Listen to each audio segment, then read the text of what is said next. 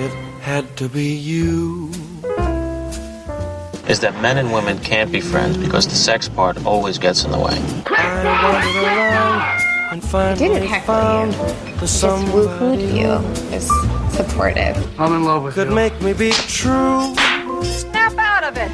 Could make Magnificence me that comes be out of your eyes and your voice and the way you stand there and the way you walk. just to be sad. Lit from within, Tracy. It had to be you, wonderful you. It had to be you. Hello, romantics. Welcome to A Pod to Be You, the Talk Film Society podcast that's all about falling in love on the big screen. I'm your host, Manish Mathur, and each episode I'll be chatting with a guest about one of their favorite romantic comedies from classics to modern hits. My guest today is Jason Schultz. How are you? I'm good. How are you? Thanks for having me. Yeah, no, thank you so much for being here. I'm really excited to talk with you. Would you like to introduce the film for us today? Yeah, sure. Today we're watching 1997's As Good as It Gets, written and directed by James L. Brooks, starring some unknown actor named Jack Nicholson, I think it is. Yeah. There's some big things coming for him. Helen Hunt and Greg Kinnear, Cuba Gooding Jr. is in there, and a handful of other people, actually. So Yeah, I mean, it's like a really great cast. I mean, with those four, and Shirley Knight is in there, and Yeardley Smith. It's Skeet Ulrich is and a brief Jamie Kennedy appearance Jamie too. Kennedy, So yeah. it's the 90s when. I mean, there are a lot. I mean, there are a lot of like really famous people doing like really small roles. Like Lawrence Kasdan is in there. Todd Solondz is in there. I think there were some other names that I saw in the credits that I was like, oh yeah, that person. I think James L. Brooks is one of those guys where he can call up his friends and he's like, hey, just come do 2 scenes for me, and they say yes because he's like popular. He did Terms of Endearment and other things, so yeah, calling those favors. Yeah. Do you ever remember the first time you saw As Good as It Gets? Kind of. I mean, I believe it was on video. I don't know if I saw it in theaters. I was about 17 when it came out, so I was interested in it, but I'm sure I was single at that time, like most times. So I probably didn't have a date. I don't think some of my dudes wanted to go see it at that time, but I do remember I did rent it, at least when it came out, because it had a lot of buzz, and I think by that point it was already nominated for a whole bunch of awards. So yeah, it's probably on video. I think I was maybe even working at the video store at that time when it came out, so I probably got it like the day before, which was a nice perk. So Yeah. I think for me, this is one of those movies that was just always on TV, like, on TNT, TBS, USA, all those channels. And it was one of those movies that I just have a lot of like vague memories of like little parts of it. And because I know that I've seen it. I feel like I've seen it like a million times in the 90s and 2000s. But I remember when I watched it as an adult. This is back in college, and this was in 2000. I want to say 2008, 2009. I was so like surprised by how good it is and how it's actually like, I mean, when you see a movie piecemeal on TV over 5 years, you don't really get a sense of what it's like as a whole, but seeing it as an adult back then and having watched it a couple times since, and I watched it for this recording, I mean, it's a really, really good movie. It's a strong film. I mean, I at the time, initially people were surprised that it got so many nominations and wins, but then when you think back, I mean, it's not the type of movie now that might be nominated, but the performance is also solid, and it's just written well, and it's a really well-made, strong film, and it's just, it hits you. I mean, I have a lot of different feelings about it, good and bad. I mean, overall, I love it. It's a great film. Yeah. And it's just a lot of things it talks about. Yeah, it's not your typical type of romantic comedy, though, either. It's not just like, hey, guy meets girl and something kind of stands in their way. It's more characters, actual, people that you might not always see in the movies. So Right. So let's get into it. What are some of the things that really speak to you with this movie that have you return to it, and that, like, why did you pick it for our episode today? Well, I mean, there's a few things. I mean, the main issue is, I guess, I remember watching it back in the day, and it was about, a writer who's got some severe OCD. He's a bit of a dick, and he kind of has to try and redeem himself and has a love story with Helen Hunt. And I mean, back when I first watched, I didn't really have a lot of strong OCD tendencies. I had a few that I wasn't sure what they were. Mm-hmm. But like I said, I was 17. So over the years, it's grown stronger. I've been diagnosed. I've had a lot of issues. I've had a lot of struggles back and forth with it. So I know a lot of the ups and downs of how it can control your life, how you can kind of control it, and how you have to kind of make concessions for it. So I wanted to kind of revisit it, especially for that, and to see how it is and to see how it can kind of affect trying to, be with people, trying to make friendships, trying to make a relationship, because I've kind of had some of those similar issues in the past dealing with my own, aspects of OCD. So, yeah, there's a lot of similarities. I mean, everybody's issue is different. I mean, I can go really deep into it, I guess, and, depends how far we want to go into the whole conversation. But, yeah. That was the main reason, though, was because I haven't revisited it since the beginning, and because it is about somebody with OCD trying to kind of better themselves, I guess, and make themselves lovable in a way. And he's a very unlovable character. I mean, he's a jerk. He's a horrible person in the beginning. So, yeah.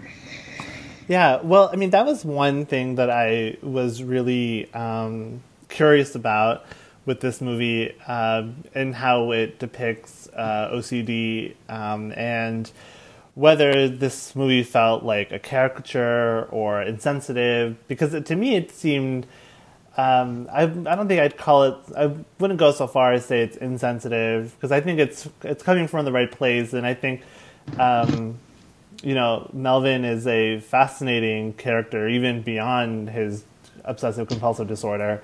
Mm-hmm. The performance isn't just a series of tics or, anything that's too insulting, but, I don't have any experience with that disorder. I don't know anyone with it. I haven't grown up with anyone with it. So, I don't want to speak for anyone that might be having that disorder or might know someone or any experience with it. Because to me, it felt like a very, respectful and nuanced portrayal of it, because it felt like it was a part of his life, not something he had to conquer or defeat or overcome. Yeah, no, I get what you're saying, and yeah, it was quite respectful. In a lesser actor's hands, it would have been all large movements. It would have been a caricature. It would have been more mocking. Yeah. But no, there was a lot of aspects to it that are very similar to me. Like, there's the moment where he has to take them to the hospital in a cab ride, and he's trying to pull his jacket over his hand so he doesn't touch the cab doors, and that's kind of me a lot of time out in public. I mean, there's a lot of, we don't want to touch things. Touching things have germs, and so there's a lot of that aspect of it. He wears gloves a lot. He does excessive washing. The locking the doors is very common. I mean, sometimes it's a certain amount of times I do it like he does. Sometimes we just stand there locking, unlocking until it feels right. OCD is all about being content and something feeling comfortable. So you get the compulsions. You do things over and over again or a certain amount of times until your brain's just like, okay, now it's okay. So then you can relax. Mm-hmm. But you're also always self-aware of it. So you're kind of angry at yourself because you know what you're doing is not logical. So you're kind of talking to yourself with one side of your brain saying, this is, crazy, stop doing this. While the other side of your brain is just shouting at you saying, no, it's still not locked, or your hands still aren't clean, or you can't touch this. So it's kind of, half your brain's trying to gaslight you while the other half is like, well, I can't seem to fight it. So you have to find that balance where either it's controlling you or you're living with it. And for the most part, he was living with it. I mean, I just want to say it doesn't excuse him being like a racist or homophobe or an anti-Semite. That's not part of his mental illness. That's just, so I just want to say, having OCD doesn't suddenly make you that person, doesn't make that, hey, that's okay, he's got OCD. So no, so that's not part of it. But yeah, there's times when I was in really bad shape in the past where I did something I called T-Rexing. So I'd walk with my hands right up close to my chest, like a little T-Rex hands, so that I wouldn't reach out and possibly touch people out in public. So similar to him walking through the crowds, he did it in a little more dramatic way because he was also avoiding cracks. But so there's things like that. You get people looking at you thinking you're weird, but you don't really care. I mean, you do, but you don't, as long as you're comfortable. So it makes you a selfish person in a way, because you're always in your head and you're always trying to make yourself comfortable and content so that your brain will calm down. So unfortunately, it will make you quite selfish in a lot of ways you want to do things. It's because he needs to have his breakfast done a certain way exactly. He has to have certain utensils. So it can be hard on everybody around you if because you're like, well, I need to do this my way, or I'm going to kind of like freak out or be uncomfortable. So that's why it can also be hard to be friends or have a relationship with anybody, because they don't want to just give in to you too much, because that doesn't help you, but they also can't fight back too much. So they have to find that balance of pushing you out of your comfort zone, but not too far. But yeah, because sometimes you get too lost in your head, and you can see that with him at some points where he is being a little too selfish, and then Helen Hunt's character will kind of call him out, and he sort of snaps out of it, and he's like, oh, wait, I'm going too far. I'm saying this stuff, or I'm being too OCD. I got to take it back a notch and be like a regular human person again, kind of thing. So yeah, it was a really strong performance. Like I said, seeing it so many years later when I've had my own struggles, it was like, wow, okay, I can totally see a lot of myself. Not the exact symptoms, not the exact compulsions, but some very similar ones, or you can see why he does them, even though there's no logic behind it, but you can understand that that's just kind of how the brain unfortunately works in these situations. So. One thing that I found so fascinating, I mean, you mentioned the people around him having to find a balance, of how to live with him, and that's something that's realistic and authentic as well. I found that to be an extremely fascinating part of the film, because it feels like almost the first hour of the movie is scene after scene of people calling him out on his behavior, and it's like they are alienating him because of his symptoms, but he's also alienating everyone else because of his symptoms, and I found that it was fascinating to see people make these figure out where to make these concessions. Helen Hunt, as much as she will call him out, but she'll also let things go, and she found her own balance with interacting with him, and also began to see him in a new light, and was able to appreciate his symptoms rather than fight against them all the time. And he found ways to, interact with her and with other people in his life, and let them in. And, so I really love that this movie takes the time to develop these relationships so that we can see that balance, and we can see people making concessions for each other, both Melvin and Helen Hunt's character, Carol, and Greg Kinnear's character, Simon. Everyone's just trying to find the balance of their relationship. And I found that to be really, it felt authentic to me. It felt compelling for me to watch. I love how, you said earlier, this is more of a character study, more so than a typical romantic comedy. And I really appreciate that this movie takes the time to get these three characters in a confined space for a majority of the film, so that they can bounce off each other and, figure out their relationships to each other, and what they can allow, what they can't allow to happen. And, I think that's why this movie is so successful, because you have these three characters who are constantly, redefining their relationships to each other. Exactly. And like you said, there's some real moments in it. One moment that's kind of stood out, it's just a brief thing, was near the end on the phone when Melvin says to Carol, he's like, I wish I would have danced with you. And she just has she makes a bit of a sound, a bit of a reaction, and she's like, okay, and hangs up. It just seemed like more of a real person reaction, as opposed to, some big dramatic moment that most rom-coms would have. She's just kind of like, okay, okay, bye, kind of thing. But you can see it on her face that it's a real reaction to that sort of comment, which was nice. And creating the characters, it's not just a meet cute. They don't just, hang out one time and fall in love. And I think there's a nice progression actually with the Melvin character, because I believe early on, even though he's doing these sweet things, like he hires the doctor for her kid, there's still that selfish aspect to it, because initially it's so she'll come back to work. Right, like he says to her later on, he's like, you relax me. And that's a big thing with mental illness, especially with OCD. We want to find something that relaxes us, or that'll calm our brain, that'll make us comfortable. So he found that with her, but initially it's just so he's like using her as medication. So he'll get obsessed with her, and she'll become a compulsion. So he needs her in his life all the time to make him relax. So he'll do all these nice things, but they're for his own benefit. But then I think that changes in the restaurant when he mentions the pills, and he's like, I started taking these pills. So he knows that he needs her around, but he also knows at least that he has to improve himself to keep her around. So at least he is putting in that effort to be a better man. which some people wouldn't do. They would just stay selfish. They'd be like, no, I need you, stay in my life, I can't lose you. And he's like, okay, well, if I don't want to lose her, I at least actually have to do this one thing I hate, which is try and become better.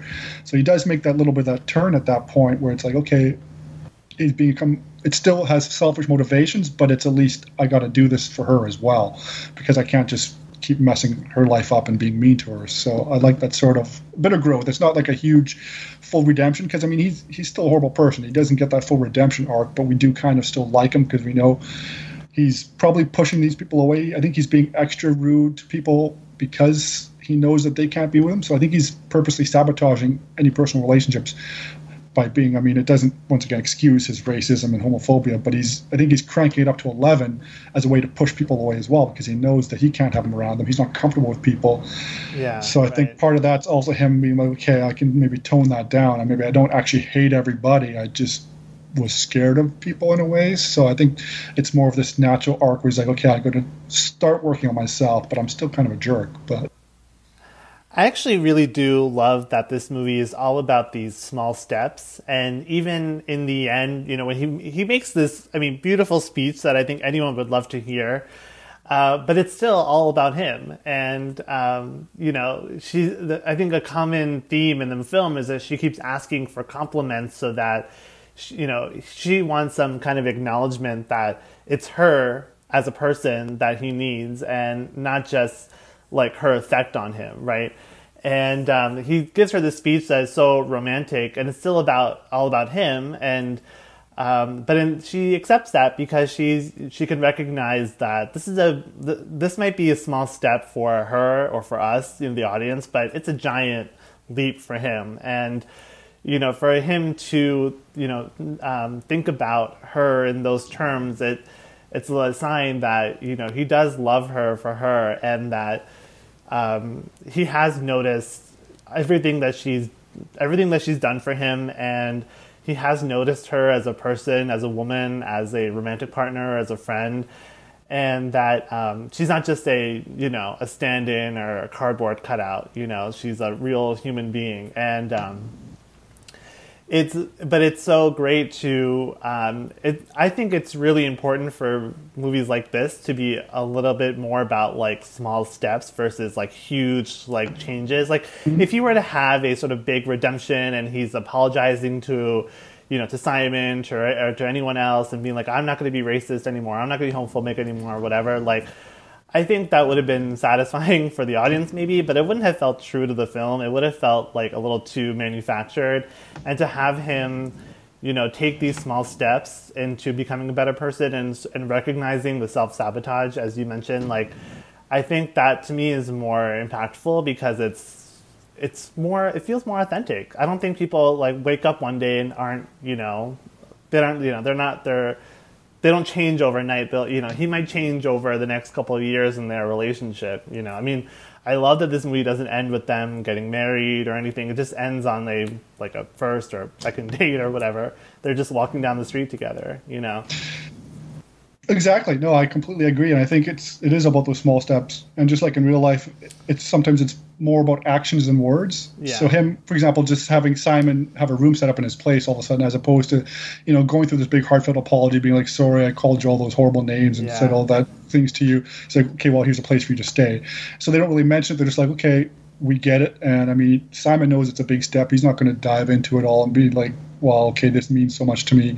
And it is more like real life where it's just like, you can say everything you want, but if you don't back it up with the actions, it's pointless anyways. So maybe just jump to the actions and do it that way. And there was this moment that really stuck with me, especially right near the end. After that moment was when he's going to see her and he goes to the door and he's like, oh, I forgot to lock the door.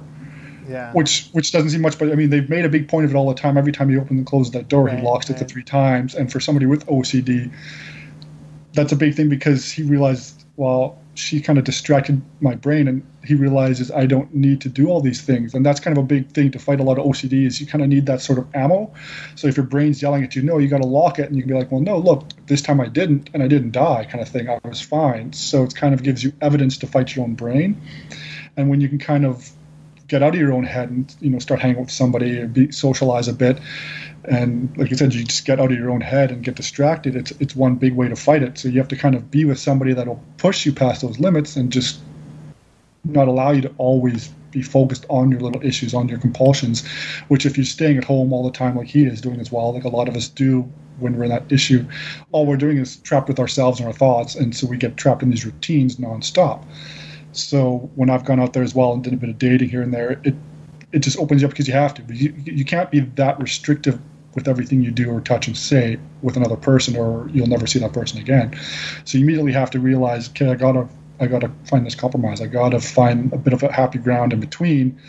And if that person just automatically makes that click in your head that it feels right, then yeah, I mean, I think that happened with him first, and then he realized, okay, I got to maybe get to know this person. So then he started hanging out with her more and realized, okay, it's not just her making me feel relaxed. I actually do have feelings for her. So I think it initially was just like, that's why he was selfish first. He's like, oh, she makes me feel good. I just want to keep her around. But then he realized I can't just do that. So then he started to look at the rest of her kind of thing and realize, oh, she's actually, she's a great mother. She's, this person that challenges me. She doesn't let me get away with my crap. And I actually really like her as a human being. She's not just, human form of therapy for me kind of thing. Right. So. Yeah. And I mean, I really do love their relationship, and just how much she just doesn't let him get away with stuff. And, she sees through the self-sabotage. I really love how this movie is about someone who is unlocking all this compassion and empathy and desire for human relationships. I don't even think that Melvin is aware of how much he longs to have people around him and how good a person he is, deep down. And I think he has this narrative around himself that he's gonna say what's on his mind. He's racist and he's controlling. He's demanding. But, I think even if he is saying that his actions are selfish, and there are to an extent, but I also think subconsciously he wants to be a good person. He wants to keep these people around. Everything that he agrees to do is, when he agrees to drive Simon to Baltimore, I mean, it's like he does it out of pretty much the goodness of his heart, because there's really, I think he cares for Simon on some level. He cares for Carol. He cares for Spencer. He cares for all these people in his life. And I think he's slowly coming to terms with the fact that it's not just selfishness. It's not just, therapy, as we're saying. It's actually wanting people around you and wanting to get to know the people in your life. Exactly. I think he's has secluded himself for so long because he is an older person. I think he's been alone for so many years that he's convinced himself, this is what I like, this is what I need. And so, like I said, he does that self-sabotage where he keeps pushing people away on purpose because he's afraid of germs. He's afraid of touching people. He doesn't want anybody or anything in his apartment. When the dog first goes in there, he's like, nobody's ever been in here, sort of thing. So he kind of gets freaked out. But yeah, I think actually the first big step was the dog. He realized that, okay, this is okay as well. I can have this dog here. I can open up to this. And I think it kind of clicked a light on inside him. He's like, well, I actually have love to give. And so that kind of allowed him to open up to people as well and realize, okay, maybe I am lonely, so maybe I want more than just, myself and my life sort of thing. And he kind of kept going from there. He's like, okay, maybe I've been, convincing myself for too long that I don't need anybody, that I don't care about anybody. And he sort of kind of let that deep down, buried away heart kind of, you just, open up and be like, oh, wait, life can be better, I guess, at this point. You want to dance? Well, I've been thinking about that since you brought it up before. And? No. I don't get this place. They make me buy a new outfit. They let you in a house dress. I don't get it. What? Wait, why? Where are you going? Why? I mean,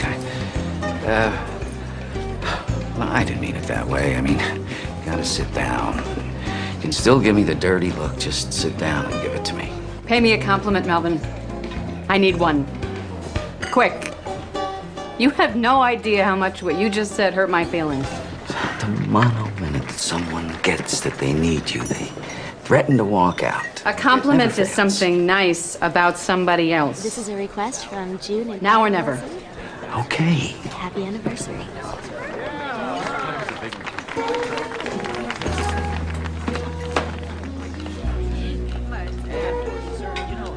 And mean it.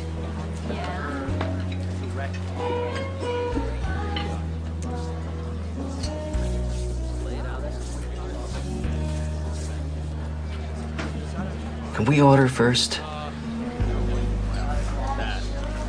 Okay. 2 hard shell crab dinners, pitcher ice cold beer, baked or fries. Fries. 1 baked, 1 fried. I'll tell your waiter. Waiter. Okay. Now, I got a real great compliment for you, and it's true. I'm so afraid you're about to say something awful. Don't be pessimistic. It's not your style. Okay. Here I go. It's clearly a mistake. I've got this, ailment? My doctor, a shrink that I used to go to all the time, he says that in 50 or 60% of the cases, a pill really helps. I hate pills. Very dangerous thing, pills. Hate. I'm using the word hate here. About pills. Hate.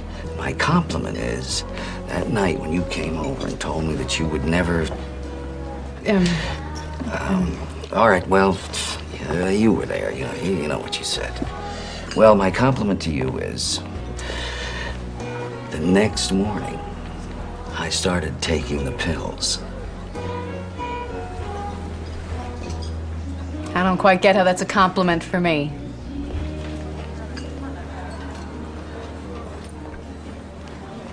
You make me want to be a better man.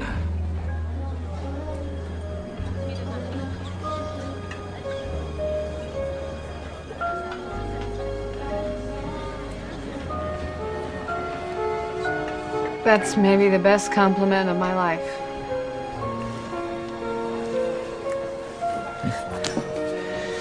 Well, maybe I overshot a little because I was aiming at just enough to keep you from walking out.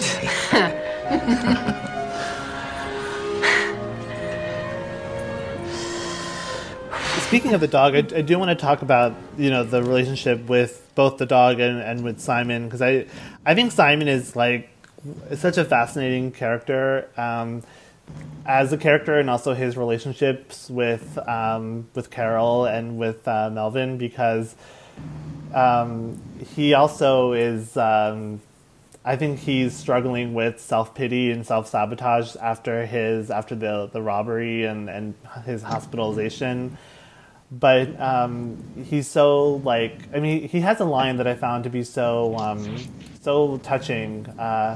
He's like, I feel so sorry for myself, I can't even breathe. I mean, that really hit hard. I mean, that felt like, we've all been there, right? And he also is someone who, is kind of okay in his dwelling on his problems, and he kind of needs someone to, take him out of that, and it somehow turns out to be Melvin and turns out to be Carol as well. And, I love how much he opens up on the trip, and, I really love, one of my favorite scenes is when he's talking about his relationship with his parents in the car, and Melvin keeps interrupting with his own backstory, and Carol just completely is shutting Melvin down, and forcing Simon to actually voice his problems and to get deeper, and not let someone like Melvin or his father, kind of barge in and steer the conversation back away. And it seems like that was the first time that someone actually listened to Simon, and I really felt that was I really love the road trip section of the film. I think that's the strongest part, because again, we have these 3 people who are, learning about each other. I mean, they're virtual strangers, but they are really getting along. And I think I think Simon too is able to see past his own, bias against Melvin. I think he has a like story around Melvin, and he's seeing him in a new light. And having someone like Carol kind of be the buffer between them is, really, really great character dynamic for the three of them. Oh, I totally agree. I think the whole Simon character, it makes this movie, once again, raises it above your regular rom-com type level. It makes it much more character-based. I think there was maybe an aspect of Simon's father that he saw in Melvin, probably, like this real hard-ass guy that kind of hates me, he's tough on me, he doesn't support my lifestyle. And I think that was, even early on, that also tainted Simon's view of Melvin initially as well, because he was probably picturing him, there's this hateful father figure again that's giving me a hard time. And I think when that sort of kind of opened up a bit, and same within the car, like once again, Melvin was trying to make it all about him. And just like, I'm sure his father was always very controlling and domineering as well. So that's when Carol stepped in and said, no, this is your time kind of thing. Melvin shut up, and Simon was able to open up. And I think even though in that moment Melvin didn't really pay attention to it, I think he really did hear the words and kind of realized, well, okay, this guy's actually come from, a lot of pain as well. And I think they're all broken people, and they kind of realized that they're broken. I think it sort of works, with the way the title is of the movie, and that Jack's line in the therapy office works in two ways. Where it's like, what if this is as good as it gets? Like, what if this is all it is? We don't have to improve. But then he realizes actually we can get better. But also, if this is as good as it gets, let's embrace it. Let's live life and enjoy this, and let's make the best of it, as opposed to just settling for whatever sort of sadness and broken aspects we have about ourselves. And so let's live it up. If this is as good as it gets, let's make it worthwhile, kind of thing. And that's kind of what that road trip is too. It kind of opens them up. They can relax and have fun until he kind of ruins it again. I really do love the parallel between Melvin and Simon's dad. I mean, James L. Brooks almost recreates Simon's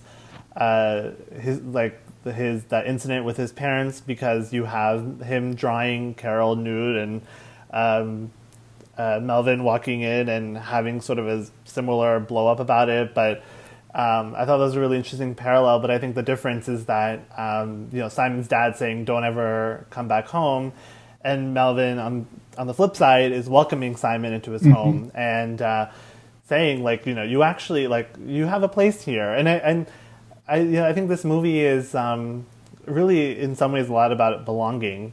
People who we talk about in romance movies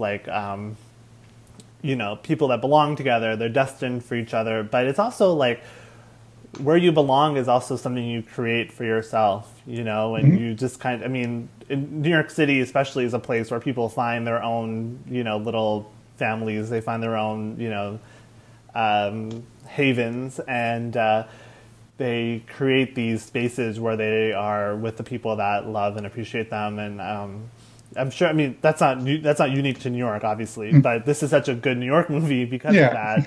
And you have these people from different economic backgrounds who are just thrown together, and they are, they find a way to live together, even if they're not, compatible on paper. No, for sure. And I think that's what it's kind of all about. It's about these connections and just accepting people as they are and finding where you belong in life. And in a way, that's kind of what he's doing with his mental illness, is trying to find a way to be comfortable, but not just in his head now, just in real life, and letting people in and opening it up. And it's like I said, it's a fascinating little character study. Sorry, go ahead. No, I was going to say, I still kind of have it percolating in my brain sometimes. So sometimes it's just I'm still kind of blown away by how much it affected me and hit me rewatching it. So, where are you on James L. Brooks? As a filmmaker, or as a creative person? Well, first of all, I've grown up with Simpsons, so his hand in that has shaped my entire life. Right. I've seen a few of his films. I know I've watched Terms of Endearment. I don't know, probably 15 years ago or so. I watched it, and I can see, I guess, how important it was, I guess, to people. It's a pure tearjerker. It's let's manipulate the audience as much as possible, and it works. The performances are great in that. And I saw Spanglish, and I've seen a few of his movies. Did he do Broadcast News, I think, as well? Yeah. So I saw that many years ago as well, which is good. He always makes these character-driven movies. They're not these huge laugh out loud comedies, but they have some really funny moments, but they're also more nuanced. They're more kind of grounded in I guess, just these little character moments. And there's a lot of realism with the people in his movies, it feels like, which is kind of nice. So yeah, he's one of those filmmakers, like, he kind of reminds me of like a Cameron Crowe or Rob Reiner, where they have these like brilliant careers in the 80s and 90s and into the 2000s, and then they just kind of like drift off. Like, I watched last year I watched How Do You Know? James L. Brooks's, I think that's his latest movie with Reese Witherspoon and Jack Nicholson. Okay. I actually think it's Jack Nicholson's last movie, I believe, and Paul Rudd and Owen Wilson, and it's just like it tries to capture what As Good as It Gets and Broadcast News in terms of endearment does, which is like these really psychologically acute character studies in the guise of a, mainstream romance or drama. And it just doesn't quite get there. And I think that's partially because, like, we just don't see movies like this anymore. You were saying earlier that, like, this movie wouldn't be nominated for an Oscar or Oscars if it came out today. I mean, I think it would be like a Netflix show, honestly. Mm-hmm. If it were to come out, and also this movie was a huge hit, right? Like, it made a lot of money. I mean, it's one of those movies that were just like playing forever in the theaters back in the late 90s. And even then, if this movie were to come out in theaters, it would not make that much money. It would probably play at select theaters and then go straight to Netflix or Hulu or wherever. Mm-hmm. But I mean, this is just the kind of movie back in the day that I was 8 years old when this movie came out, so I don't know, but this just feels like the kind of like adult oriented, emotionally intense and funny but not too broad kind of comedy that is just like went out of fashion in the 2000s. And I mean, I'm a big James L. Brooks fan, especially his three main films. It's really, it's just a little disheartening that even he can't recapture the magic that this movie had or Broadcast News has.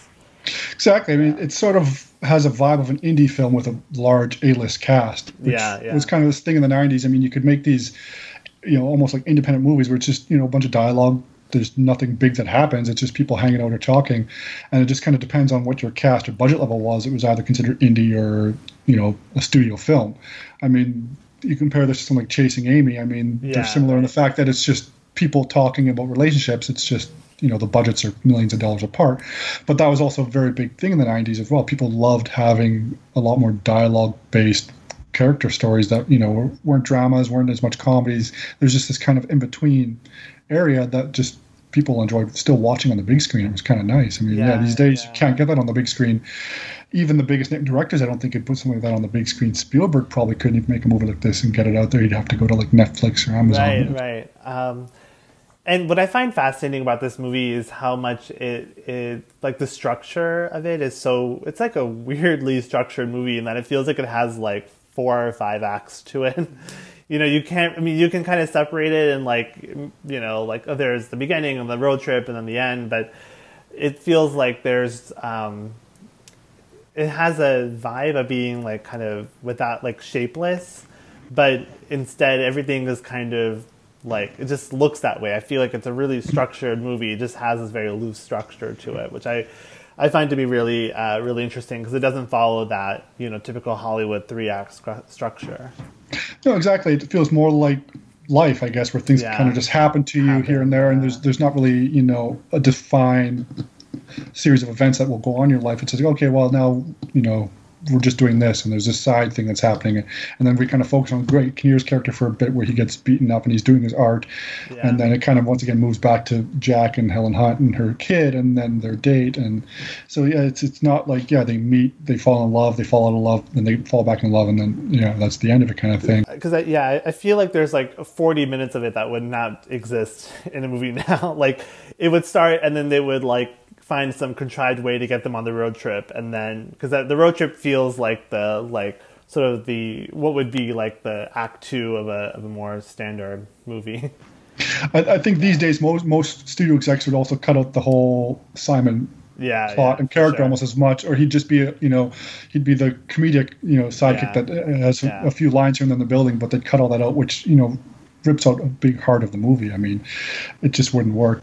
What I do like is the fact that at the end, I mean, it is a romance. They're together, but it's maybe not guaranteed. I mean, I could see it a few years down the road where they're not dating, but they're just really good friends. Like the three of them are hanging out, so they help support each other. They eat dinner together, hang out.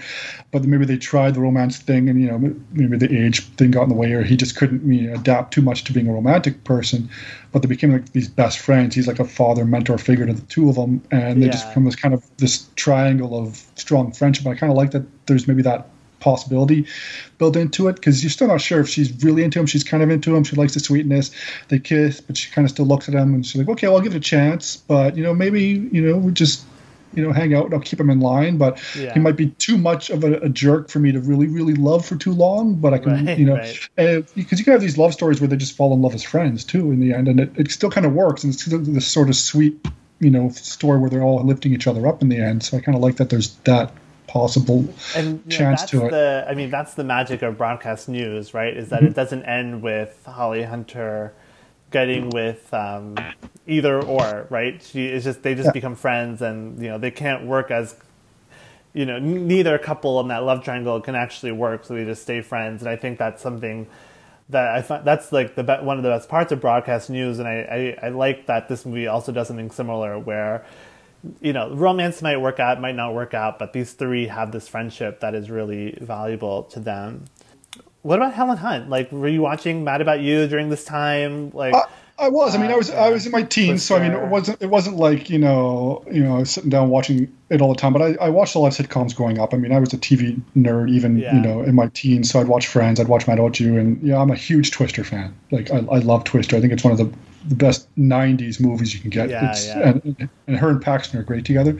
But she's great in this film. I think this is arguably probably the best performance she's given. I mean, I haven't seen some of her stuff like The Sessions from a few years ago where she was nominated, so I don't know how strong that is, but she's fantastic. She's I guess the heart of the movie, where without her it doesn't work. Like if she was over the top too much, or if she was like some people say, oh, she might be too screechy, or she might be too pixie dream girl, like some movies like that. She's just a regular, real person. Like I've met people like that in my life, just a single mom trying to get by.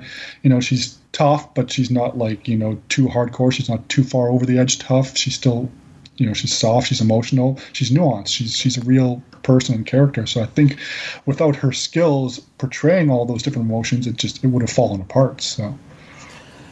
Totally agree. I really like Helen Hunt. Agreed about Twister. I think it's like, I agree. It's like one of the best kind of 90s action, blockbuster type movies. And I find Helen Hunt to be so fascinating because I feel like back then there was such a divide between TV and film, especially someone doing a network sitcom like Mad About You, which I believe Mad About You was sort of the like more upscale version of Friends. Like that's how it was seen. It was like more like yuppie, I guess, or more like it was Jewish Friends, I guess, in a way. With Paul Reiser, and he was seen, I guess, as more of a uppity. Like Frasier to Cheers, I guess, in a way. It was more, this is a little higher up, high class, intellectual. So I remember watching Mad About You when I was little, and that was another show that I felt like I watched a lot in reruns, like on summer vacation. But not only was she in movies at the time, but I mean, she won an Oscar in the height of her Mad About You time, which I think is so rare. Even I think now, like, a hit show and a hit movie would work together to create some kind of narrative at an award season. But I think back then, like, for someone like Helen Hunt to go from being a sitcom wife to Oscar winner and movie star is so very unique to her time period. But I really can't deny that she is brilliant in this movie. And I think she strikes the exact right balance of being this very sweet dream girl who's like, so, willing to be the, someone that, brings this, cantankerous guy out of his shell, but with some kind of edge to it. So she's not some like doormat who accepts his abuse and wants to change him. And I think her reaction shots are really quite amazing. You know, I always say that, you know, you can have a really great romantic speech at the end of a romantic comedy. And if, you know, if the actor delivers it well, then, you know, it'll be really successful, but you really got to get that reaction from the actress. Because like that's going to sell it. And I think her face in that last scene is so just like luminous, and she reacts with like surprise and shock, and you know, she's so bewildered by something so romantic coming from someone who said she was wearing a house dress when she was dressed really nicely. Like someone who insults her as much as he praises her. But yeah, I mean, I really love her performance here. I mean, she's so relatable too, and she's so just like, you know, like she does that Julia Roberts, Meg Ryan thing, you know, where it's like they're so stunning and they're such movie stars, but like they also feel like your next door neighbor. You know, it's that Sandra Bullock thing as well, where it's like, how is someone so gorgeous, you know, so like relatable and approachable? Exactly. It's like this real world gorgeous. It's the type of person you could run into at the grocery store. You wouldn't think, oh, they're a movie star, and that's, you know, that's not a knock on the way they appear. It's just, it's this real beauty that they possess, and they have this personality and this charm that just kind of exudes out of them. And I was also going to say, yeah, that last scene with the reaction was great, and the restaurant scene too. The different emotions she had to play up and down in that restaurant scene was just, it was brilliant. I mean, where she first gets offended, so she needs the compliment, then her reaction to the compliment, and then like 2 minutes later, her reaction when he says, well, I thought maybe I could have you sleep with Simon and change him, and the way she just flips it on and off. Yeah. And it's like, and I mean, the way he goes from sweet to just complete jerk within like a sentence. And so they're all playing off each other just, you know, supremely. It's great. But yeah, it's a balancing act, because different actors would have played things way more extreme, way more over the top emotions. Like I could see, like if they had someone like Jim Carrey, who I love, if he was playing the Jack Nicholson role, it would have been all over the place, all overacting. Even Robin Williams might have overplayed it. Even though Robin Williams is great at drama, he still might have gone over the top with a lot of the different types of, you know, histrionics, the different compulsions. So you need someone like Jack, who is not known for like comedy or drama. Like he's done both, and he does both at the same time in a lot of movies. Like, I mean, like we touched upon Jack Nicholson a little earlier, but I feel like I cannot praise him enough. He's one of my favorite actors, and I mean, like everyone loves Jack Nicholson, but like going from, you know, the 70s into, you know, the end of his career, like he is just so like, he just has this like movie star charisma that he's able to exploit, but also hide away when he's, you know, in, you know, like he doesn't feel like Jack Nicholson all the time. He gets into his characters, but he still has this like, you know, this sort of like movie star, you know, charisma to him. And yeah, I mean, I really love his performance in this movie. I mean, it's hard for me to pick a favorite because he's been in so many great things like The Shining and Chinatown and Something's Gotta Give, and A Few Good Men with his classic Good Men, line right. at the end, but yeah, it's just like, I'm not surprised that he won an Oscar for this movie. I mean, it's such a nuanced performance. Well, even I think in terms of endearment, I think he won one of his Best Supporting Actors Oscars for that one as well. And then it's a totally different type of character again too. Yeah. And so I can see why he likes working with James L. Brooks. Is some directors will cast an actor for the same thing they bring each time, but sometimes they'll cast an actor. It's like, okay, well, you're going to play a completely different character each time around. And with Jack, I mean, Jack has this larger-than-life persona. In real life, you know, he's Jack. He's cool. He's got the sunglasses on at the Oscars every year when he goes there. But when you see him in a movie, he's not just playing Jack. I mean, there's every once in a while it comes out, like that little bit of coolness, that slyness, that grin will come out, and he'll say a line. Like when he says the line, you know, I'm drowning here, but you're describing the water to me. He's like, okay, that's a Jack line. So that's cool. But I mean, for the most part, he's not playing Jack Nicholson, which is nice. And so he can kind of get lost in that. He'll bring it out every once in a while. He's like, hey, just don't forget I'm a movie star, so I'm still Jack, but I'm going to play this character for 98% of the time. Yeah, I mean, the collaborations between Jack Nicholson and James L. Brooks, I mean, you're totally right in that they're doing different things in each movie. And, you know, Jack Nicholson, you're right, he has that sort of like sly movie star thing, and it's like, I'm watching this movie and I'm like, there's so many like he has so many like homophobic lines and racist lines and stuff, and I'm like, I should be offended and I should be like, I'm gonna. I was offended in a way. Yeah. I was like, this is even offending me here. But at the same time, I'm like, it's Jack Nicholson. Like, he does it with that little like twinkle, I think, where like, I don't think he even means it. I mean, you're right. It's self-sabotage. It's keeping people at a distance. And he plays that so well that I'm like, I can't get offended by what he says, because like he's playing it with that little like winking to the camera, and also with this like really compelling character thing of like, I need to keep everyone at a distance because they're not, that's just how I am. And you can really track his sort of emotional connection to these characters and to the dog.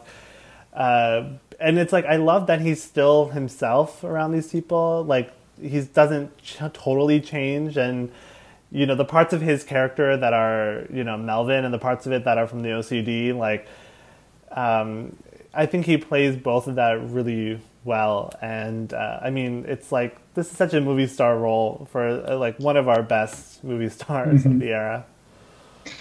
I was going to say, with the dog, I think one of my favorite parts is when he's walking him and the dog starts jumping over the cracks, and he picks him up and he's like, don't be like me, just be yourself. So he knows that I'm not a good person. I'm a sick person and I'm not a good person. So please don't emulate me. I'm not, a hero. I'm not somebody that, even if it's a dog, I'm not somebody you should try and, aspire to be. Yeah. So just keep being yourself. You're a good dog. So, and I think that was just kind of a nice self-aware moment where, like I said, a lot of the time in these OCD things, we know what we're doing is illogical and we can't really seem to always control it.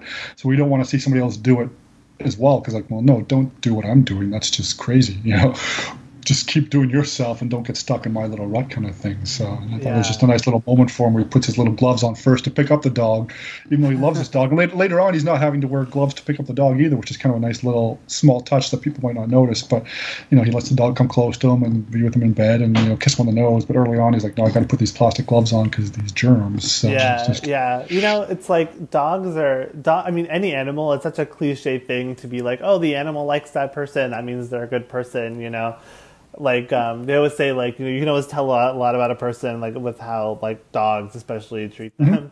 But I feel like in this movie that that arc is portrayed so well, and it's like, that's our first, I mean, you're right, that's our first indication that, like, he is actually a good person underneath all of his, stuff. And I love the scene when he's telling Simon, like, oh, the dog, it's not that the dog likes me. I just I feed him bacon treats, but then the dog does like him, and you feel sad for Simon, but you're also like, this means that this dog, there was some connection there, and the dog knew that deep down, knows that he's a good person. That it's just a rough exterior for sure. And like, this is I kind of like how much Simon becomes like Melvin a little, like especially in that last scene when he has that really great line. Then. If you're not gonna go over there, then put on your jammies and I'll tell you a story. It's a really great line, and I feel like that's that feels like Melvin's influence of like, you don't have that, that sometimes people do need to have that push of a little rudeness because that'll get them moving, and it's great to see Melvin on the receiving end of that.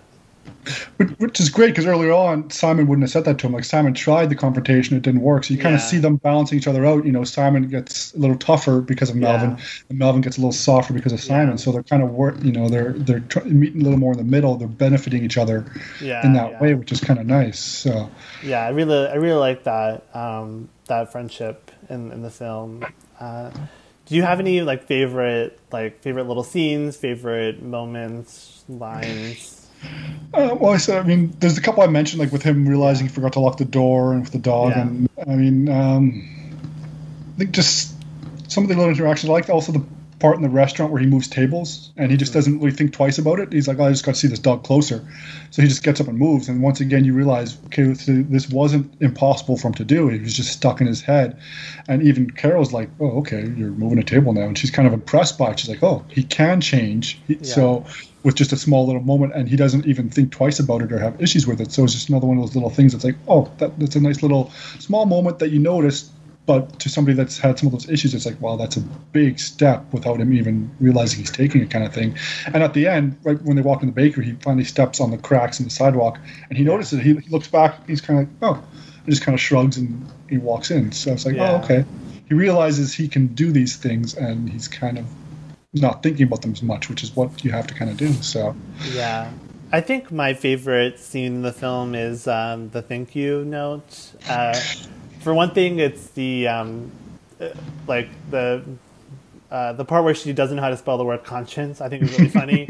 But when when she's reading the note to him, and at first he's saying, "I don't need you to read that letter to me," and she kind of just like forces him to hear it. And I think she's doing it for herself because she needs to say all these things, and it's another display of him taking steps, into becoming more of a human person or being more of someone who can relate to humans, because he allows her to give him the thank you, and he also sees that was it was a nice thing for him to hear. And I think Helen Hunt's performance in that scene is terrific. I mean, she plays so many different emotions. Like, she just has this ability to like play funny and sad, or like funny and like pathos at the same time. Mm-hmm. And I think that's probably one of my favorite scenes. I think it's so well written. It's so great. And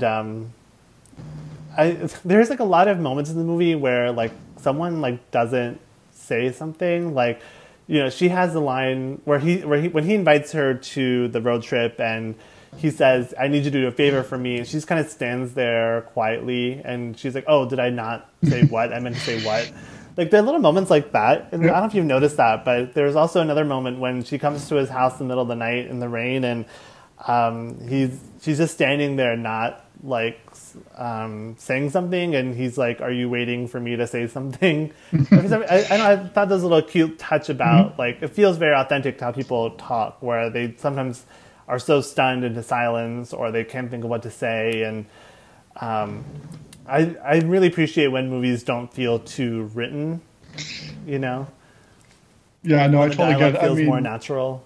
Yeah, you totally expect something like this. I mean, like I said, even when I briefly compared it to Chasing Amy, where it's all, every single line is pre-planned, every reaction, and which can be fun, but it also isn't realistic, because in life there are moments where you don't know what to say, or you're lost trying to find it, and there's awkward. And I think a lot of movies shy away from that because they think it's going to look too weird or awkward, or the audience is going to pull away. But this movie proved that it works, because I mean, that's just how people will sometimes react. Like I said early on with the phone call, where he says, "I wish I would have danced with you," and she doesn't really say anything, and she just kind of makes a sound, just like, okay, and then hangs up. And as opposed to her having this big speech again to him.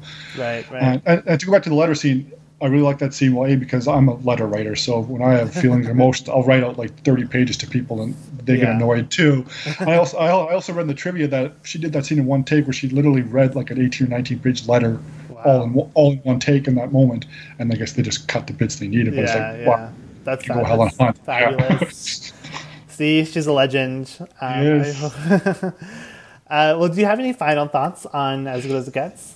I just would say it's a really good movie. If anybody hasn't seen it, they should watch it. There is some dated out and problematic aspects too, especially early on with the way Jack treats characters. And I want to say that these days, I don't think a character like that would get the chance at redemption. We would just right away say, like, no, he's a horrible person. We're not giving him a chance. We're canceling him.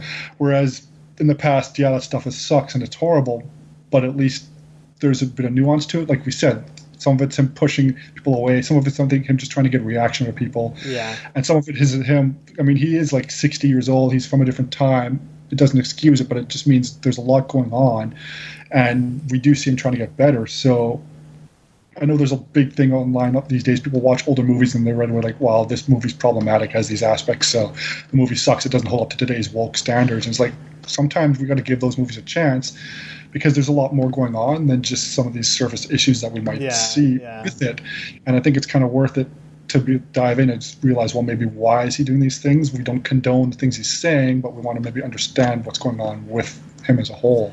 Yeah, I agree. And I think it's for that. Yeah, I agree. I mean, I think this movie is dated, but you also, I hope people watch this movie and they might find it dated, that they recognize that the first hour of this movie is people telling Melvin that he is a terrible person and that he is pushing everyone away. They don't let him get away with it, which is good. He's consistently held accountable for his actions, and these people might take the time to help him get better, but they also don't have a lot of patience for him, and so I think it's a little bit more nuanced. There's a little bit more context there that I hope people can appreciate, because I think this movie is very funny, very romantic, very compelling. And you have a trio of absolutely fantastic performances. So I'm really glad that you mentioned the film and that I could revisit it. Jason, where can people find you online, and what are you working on these days? They can find me pretty much anywhere, just at a dry, cool wit, which is a really bad Simpsons reference to bring it back to James L. Brooks. So yeah, they can find me there on Twitter, Instagram, those places. I'm in between going back to film school now. I'm working on a few things. I'm starting up my own podcast, hopefully in the near future. So I'm going to see how that works. I'm going to try and watch a movie from every year of my life that I haven't seen. So I think I'm starting with American Gigolo on that one. So I'm kind of excited to talk about Richard Gere getting naked for in that movie. So, so there's that, and I'm putting out random video essays still here and there on my YouTube channel, which I'm hoping to get the next one up in the near future, as long as school doesn't knock me out too much. So yeah. Awesome. Look forward to the podcast and to checking out your videos. You can find me on Twitter at themanish89. Also, please follow the podcast at ipodview, and remember to rate, review, and subscribe to the podcast to help people find the show. Jason, thank you so much. Thank you so much for having me. Yeah, it was a lot of fun chatting with you. And listeners, thanks so much for listening. Have a great day.